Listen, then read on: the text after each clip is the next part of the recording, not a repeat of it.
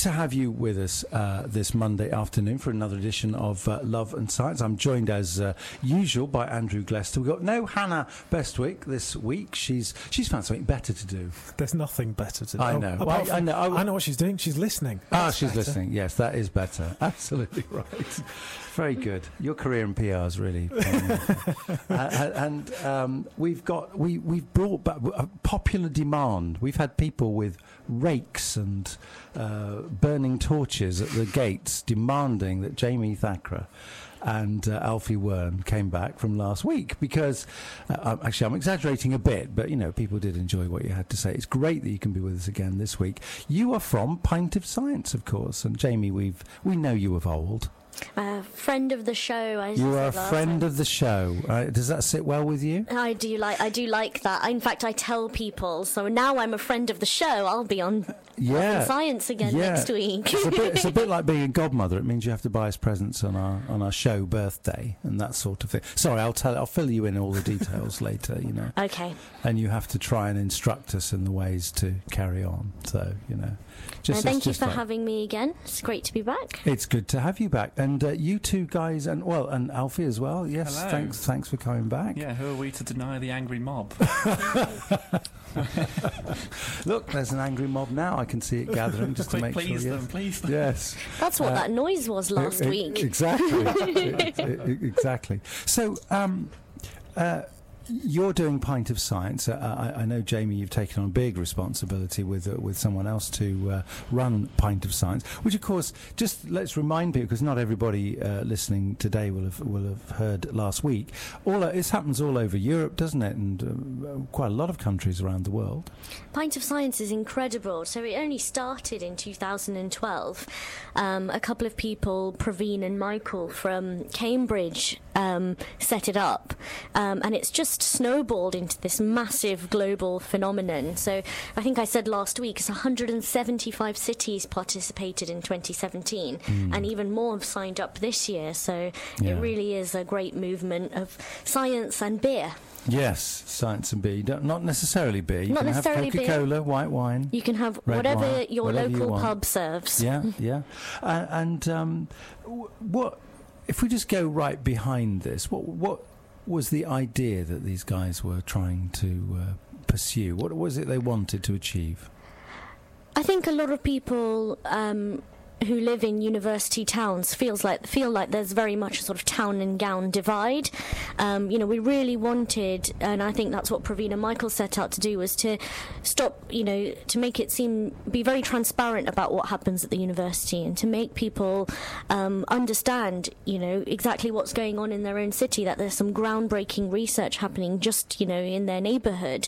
And I think it brings the towns and the universities much closer together, because every university depends on its town, and the towns, universities are quite prominent institutions in there, so it's quite nice to have this level of collaboration and engagement between the two entities, really. Yes, I mean, I don't know what you guys think. I'm sure you have a very positive view of this, but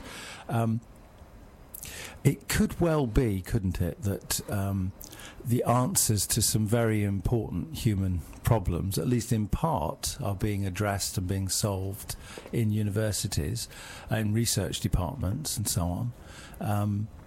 Research is often driven by need, to finding a problem and solving it. But the image very often put over by the media is scientists doing silly things. Which is incredibly frustrating, because very often the story that's reported as silly. We had one on the show a month or so ago about sheep that were being taught to recognise the faces of celebrities, and of course that was it.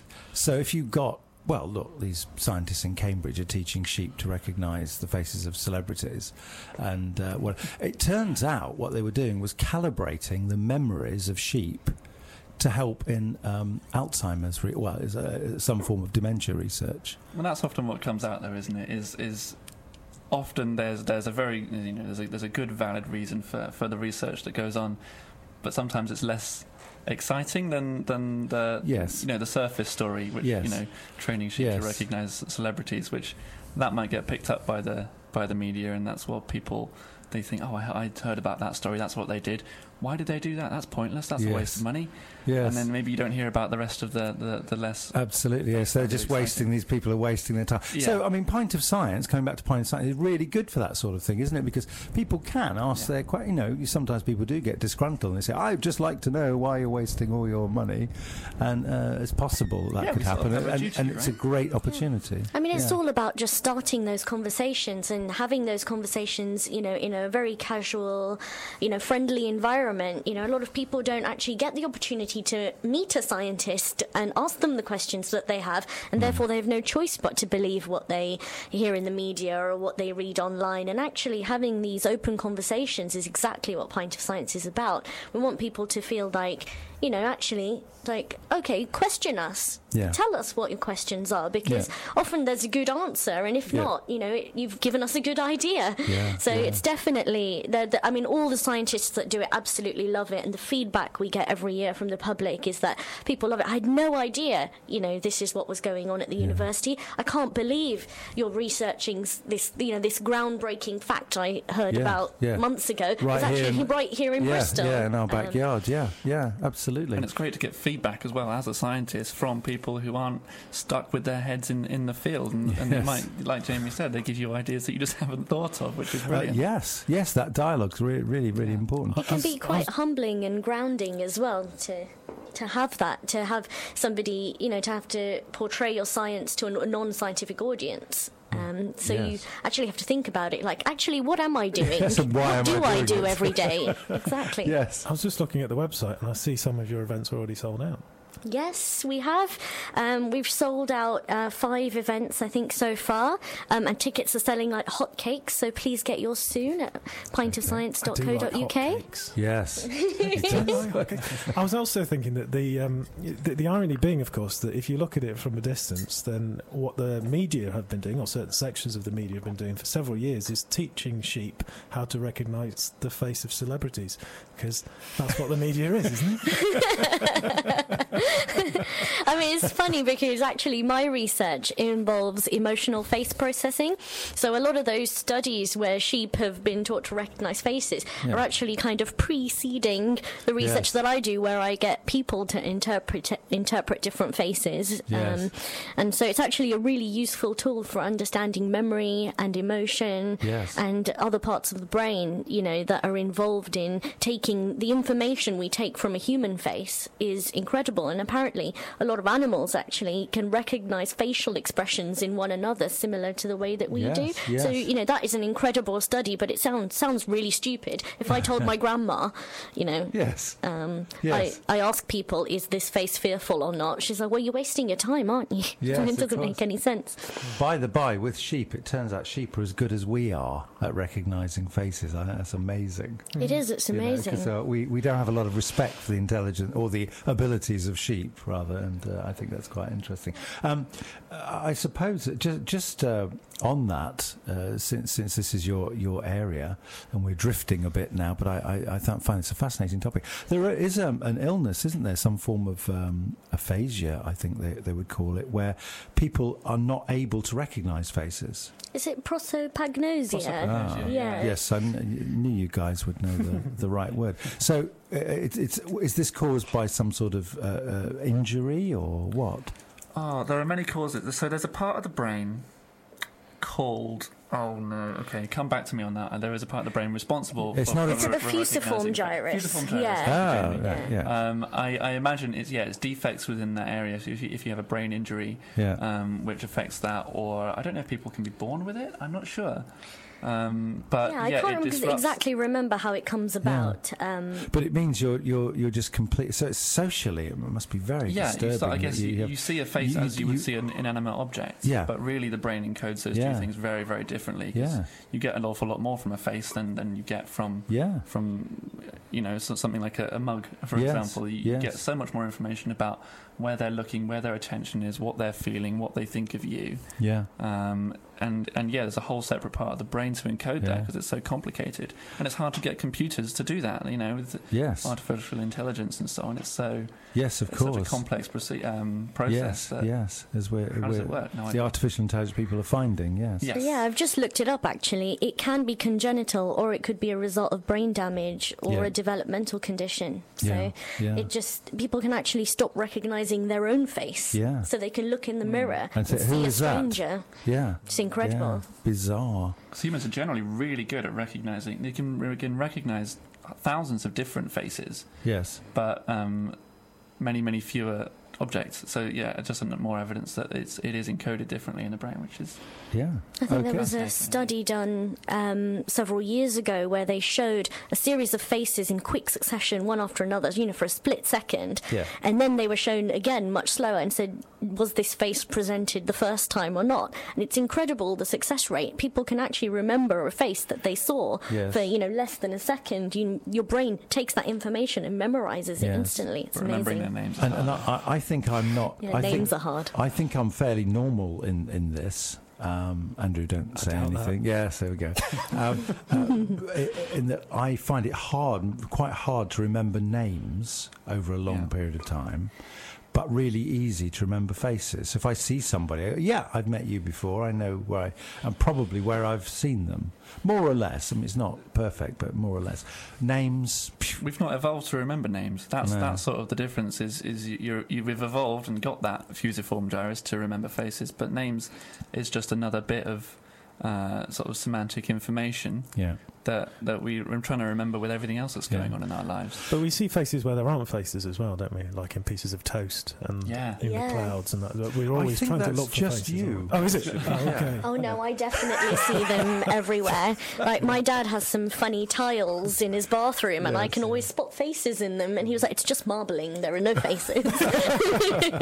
But that's just showing again how it's not just the world that's influencing what you see, but your brain is sort of moulding what your perception of the world should look like. So your brain is saying, "Oh, there's a face there. Probably there's a bit of something that looks like two eyes and maybe a nose and a mouth." So. And here's a whole other subject which we won't pursue too much. But of course, we're pattern-seeking people, aren't we? Creatures. We look for patterns, as perhaps many other animals do, which means we often see them when they're not there, when they don't have any meaning.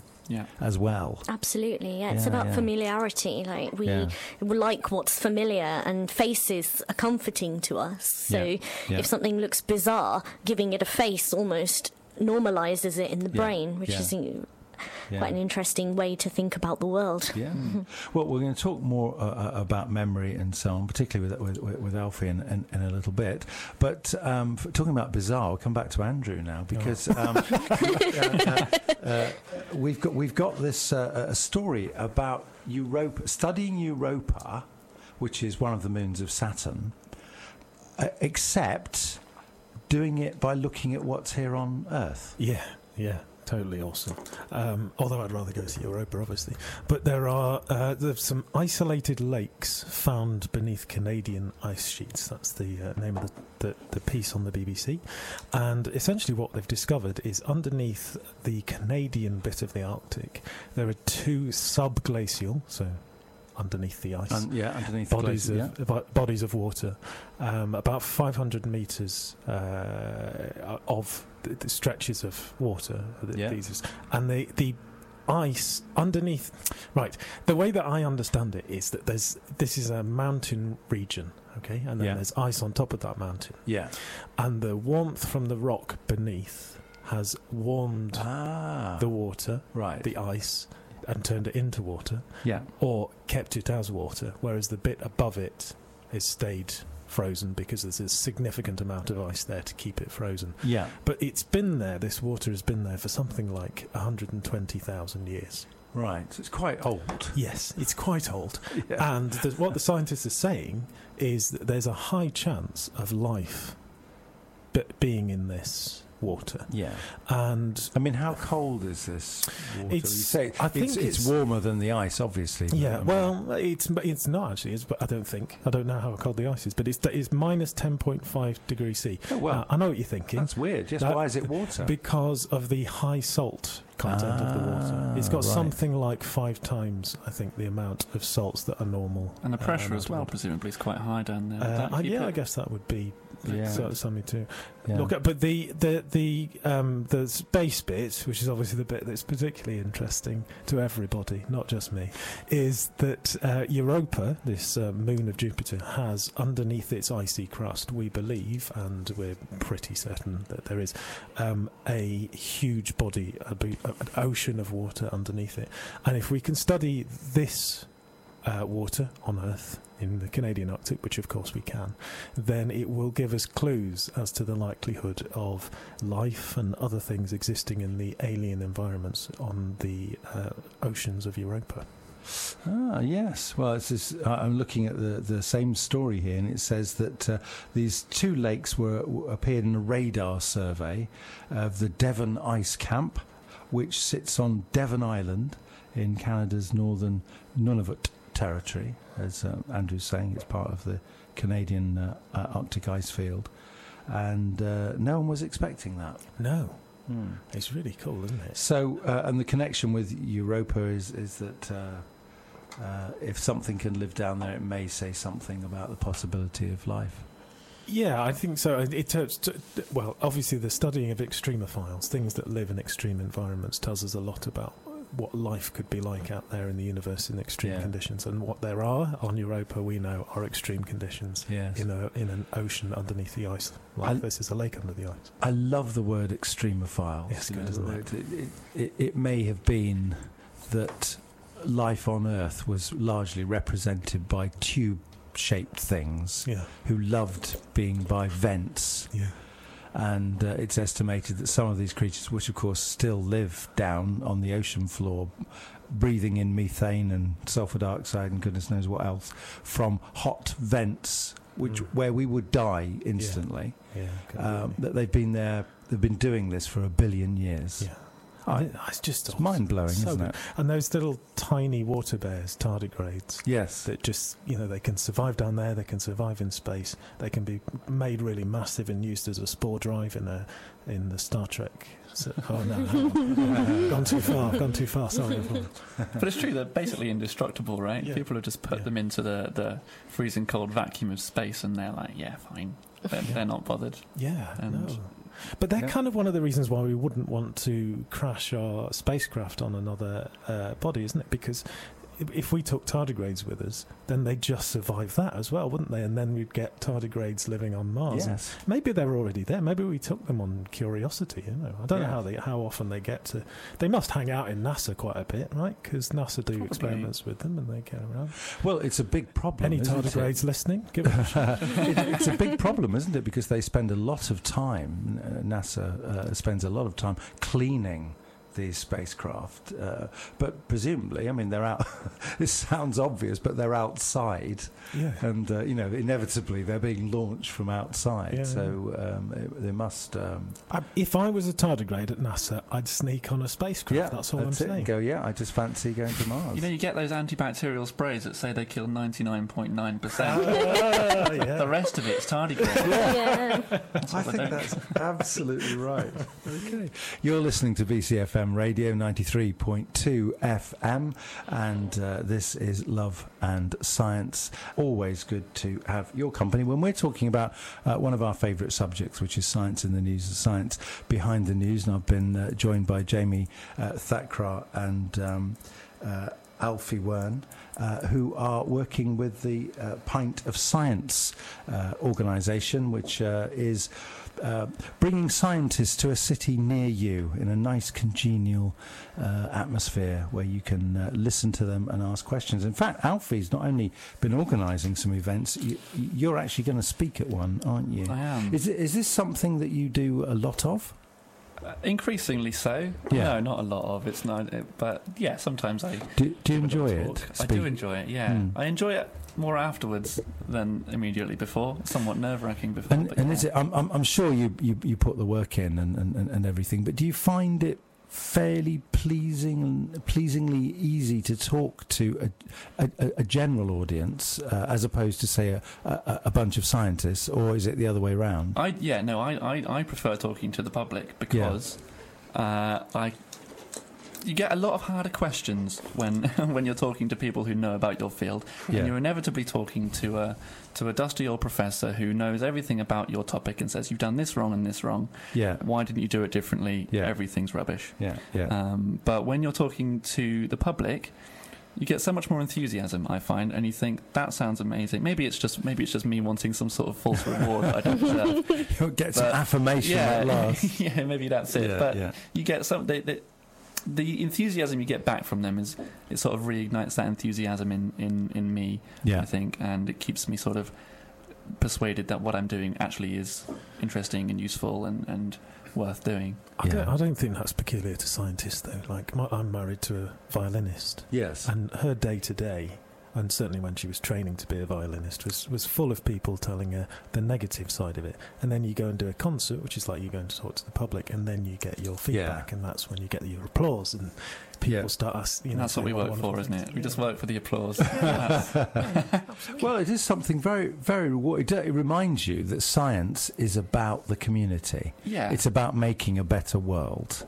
And whether that satisfies people's curiosity or helps them to live more easily or effectively or whatever, it's a very rewarding thing. Yeah, you're doing it for them ultimately, and for sort of society as a whole. So it kind of helps you take a step back, doesn't it? Because the kind of things we research a very specific part of the brain, which we can only see using some fancy neuroimaging technique. Yeah. And we get so focused in on this very small portion of the brain, which is, the brain, it's all big part of the bigger brain, which is actually part of people. Yeah. And when you speak to people, you kind of take a step back and, really remember why it is that you do what you do. Yeah. I always say that I know an awful lot about not very much. Yes. Well, yes, I mean, that is the nature of academic research, isn't it? And I think it's a very, very useful thing for us to remember and to keep in mind is that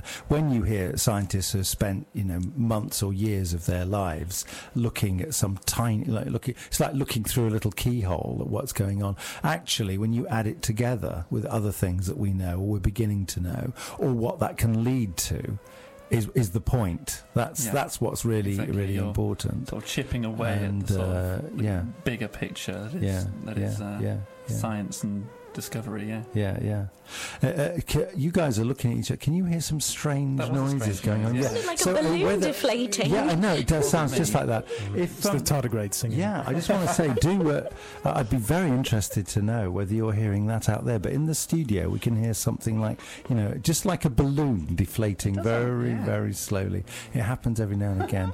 And I do stress that noise is not coming from any one of us. So, Alfie... Not that we've missed it's Malcolm's lunch. Yes, exactly. That's my stomach, yes. Alfie Wearne,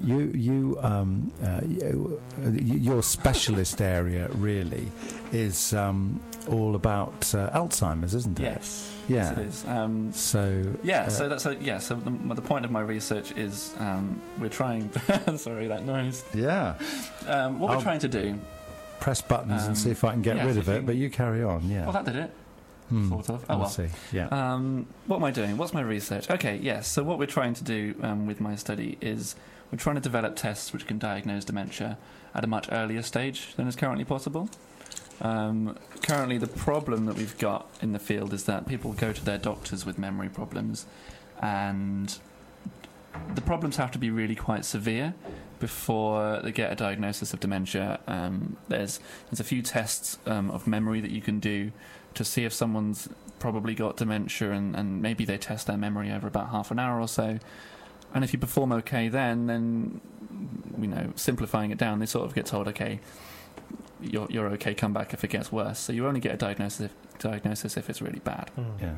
There's a lot of value, though, in being able to spot it before symptoms get to that point. Yeah. So the idea really is if you can only spot it once the brain is actually physiologically damaged. Yeah. It's not easy or probably possible to come back from that. Yeah. The treatment which is most likely to come anytime soon is something which slows it down, or maybe hopefully stops it from getting worse, but probably slows the progression down.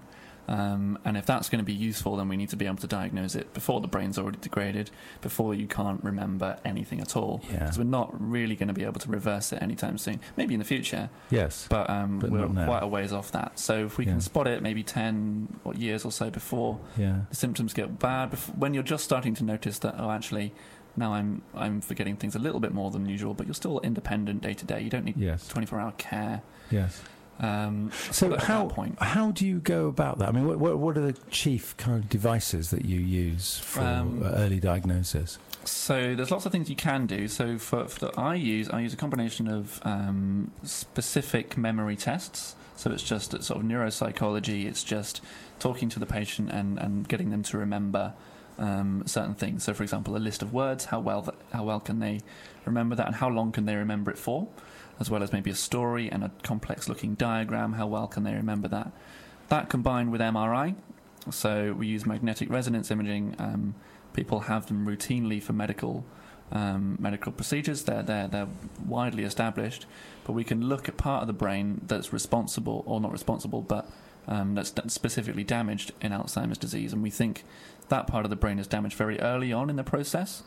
So if we can look at that part of the brain on an MRI scan in very, very high detail, much higher detail than is normally done clinically, then maybe we can tell which people are sort of have the very beginnings of the disease, because the disease bubbles away in the brain for up to 20 years before you actually start to see really bad symptoms. Yes. So maybe if you give somebody a scan of that part of the brain, you assess it in a certain way, which we haven't worked out yet, then maybe you can give somebody maybe an 80% chance, saying, okay, you're going to get dementia in 15 years' time. Yes. Here's a clinical trial which may help you, something like that. In terms of the way we might be able to treat this, or whether we be able to treat this, obviously I know better than to ask researchers to give predictions on things like this. But what's your take on how we're doing? You know, are you optimistic that within 20 years we'll be able to cure Alzheimer's, or whether we've made strides towards because it's such a devastating disease in our community. If you look at what happened with cancer, so maybe 20 years ago or so, there was a massive influx of funds into cancer research. Yeah. So now a diagnosis of cancer isn't the immediate death sentence that it once was. We've still got a long way to go with cancer research, but there's a lot of effective therapies for it now. Yeah.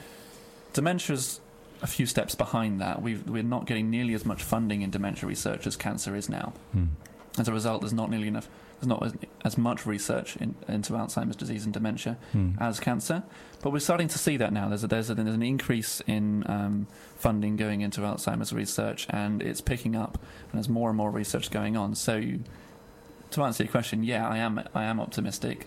Certainly, in 20 years, we'll have an effective therapy. I don't want to say cure. But this treatment that I was speaking about earlier, that might slow it down significantly and might give you an extra 10 or 15 years of healthy, happy life before the symptoms start to appear. Yeah. Do you reckon that this test that you're developing for the early diagnosis, do you think that will just be something that everybody will then have by a certain age? So, like they'd give prostate exams to men over a certain age, do you think everyone will just start being scanned? Because we could actually prevent it nationwide if everyone was scanned. Yeah, so after they were 45 or something. That was really effective as a sort of screening procedure, then yeah, probably you might. So one of the patient groups in quote unquote that I'm looking at are people who perceive themselves to have memory problems, but actually they do perfectly fine on memory tests. So this is a group of people we call subjective cognitive decline. They just perceive that their memory is bad, but we can't tell. This is probably the earliest stage when people are going to their doctors And if we had a screening procedure like that, like giving them a scan, or even more cost effectively, one of these memory tests where we can just give them a list of words to try and remember and see how well and how long they can remember it for.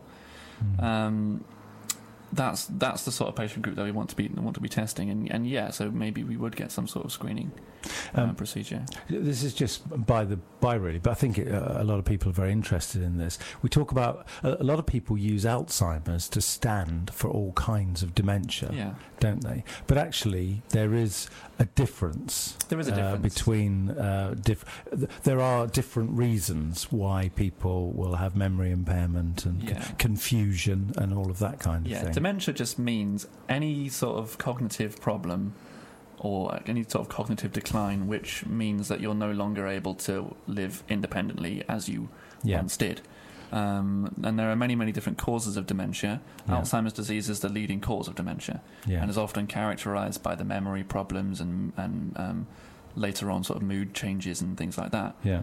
But you've also got things like frontotemporal dementia and dementia with Lewy bodies.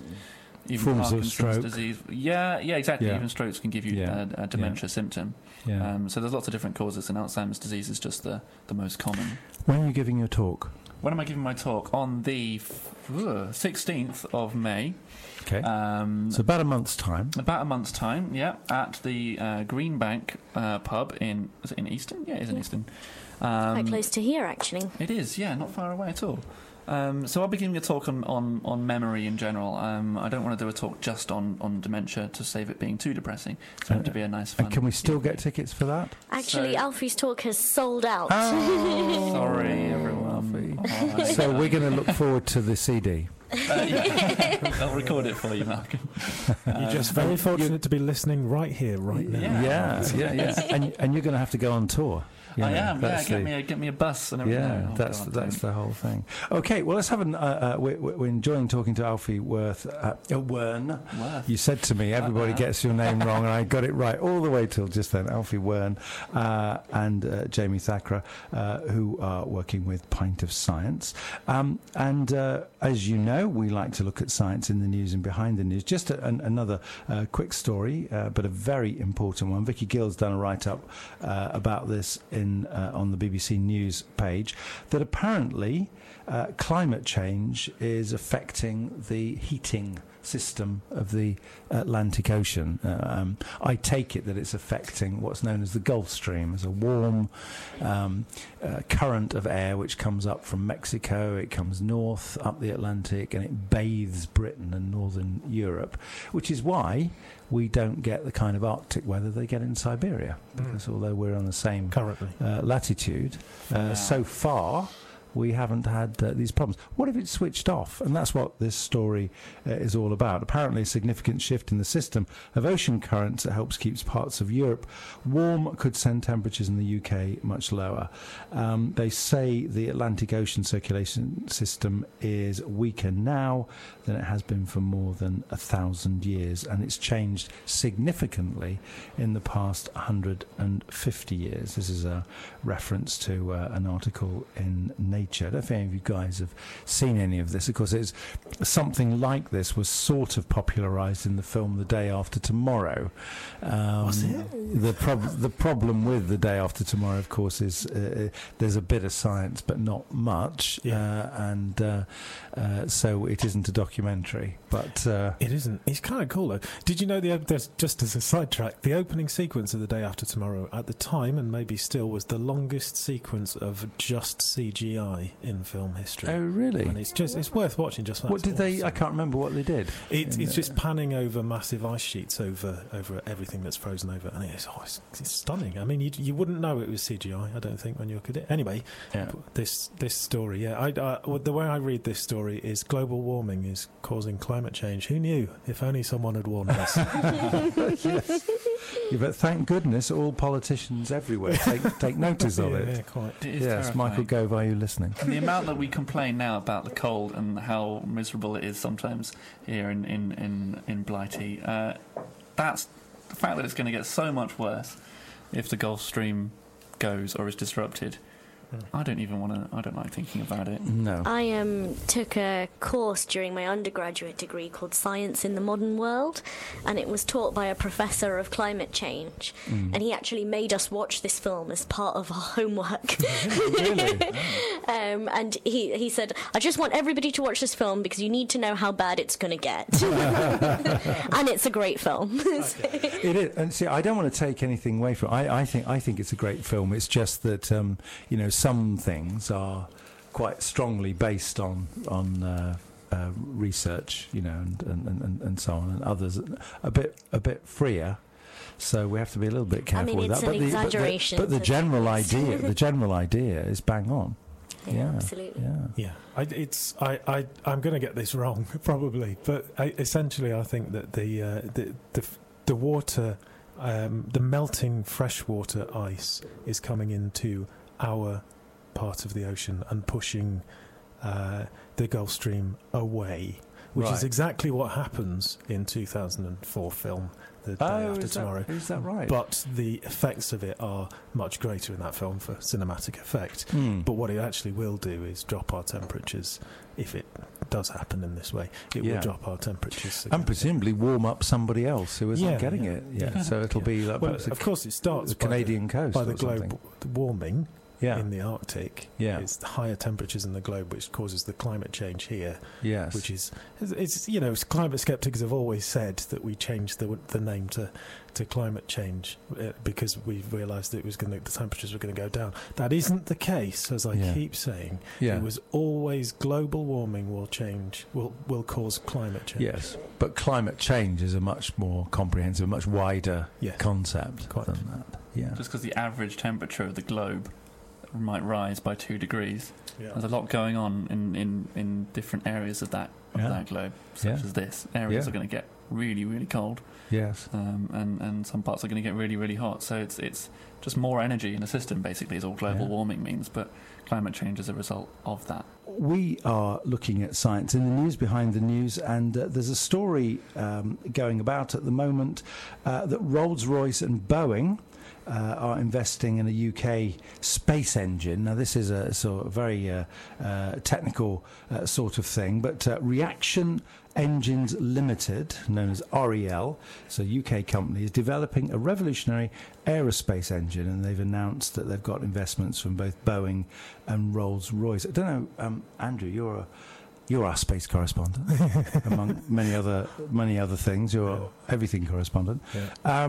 Do you know anything about this? I know a little bit. Yeah. I'm excited by it, obviously. I have to say I'm not an engineer. I don't really know about engines an awful lot. Yeah. I'd noticed the words Airstream. Which, as a campervan fan, made me very happy. But as I understand it, right, there's the idea, and it's an idea that's been had before. It has to be said. I think Rolls-Royce invested in this in the 80s as well, and it didn't go anywhere. So let's see. But obviously, we're a bit further along now. But the idea is that a space plane would be able to use these engines. It would take off at normal speeds. Of an aircraft, and then it would the way that the engine works would change, and someone should really know, and it should be me. Let's face it, how it changes. But what it'll actually do is be able to go into space from taking off as an aeroplane, and then the engine changes the way that it becomes a jet engine, I suppose. And then goes into rocket engine. Jet to rocket, I guess. And then it goes up into space and then comes back down again. Now, I was talking to my daughter about this over lunch yesterday, Lyra, who's 6, and she said to me, why do you go into space? Why would that be quicker? That seems like it would take longer. Yeah, she's right. I understand that.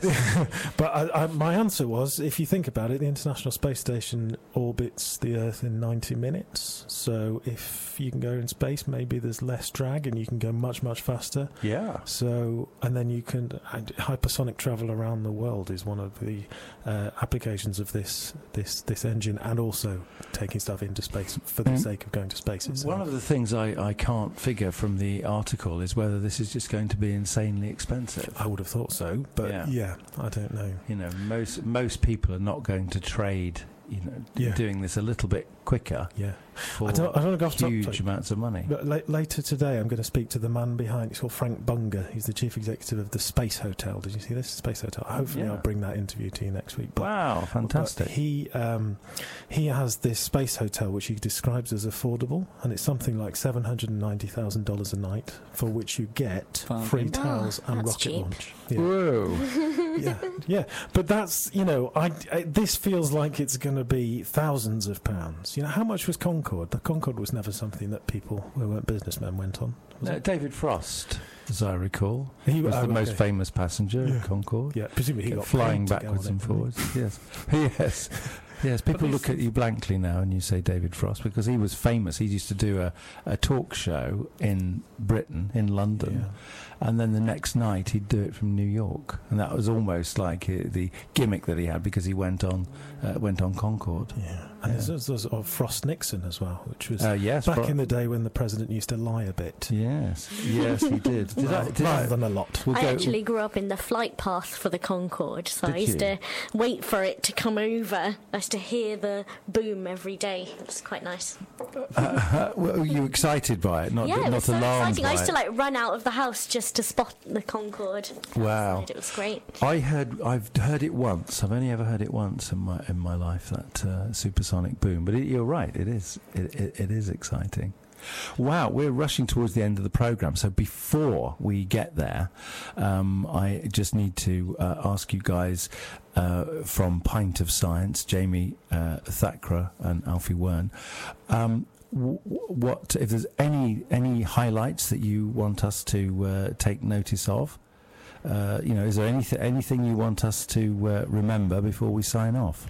Yeah, absolutely. I mean, all of our events are fantastic, and you can buy tickets for them at pintofscience.co.uk/events/Bristol. There are still many tickets left, despite Alfie's talk being sold out, so don't be disheartened. Okay. And we're all across the city, so, find out what's happening in your local pub. It won't even just be down the road, regular night in the pub, and you'll hear some science. It's fantastic. Great. All right. Well, we'll look forward to that. We've just got time to go to a completely bizarre story, which is straight out of The Simpsons, I think. Man eats world's hottest chili pepper and ends up in hospital.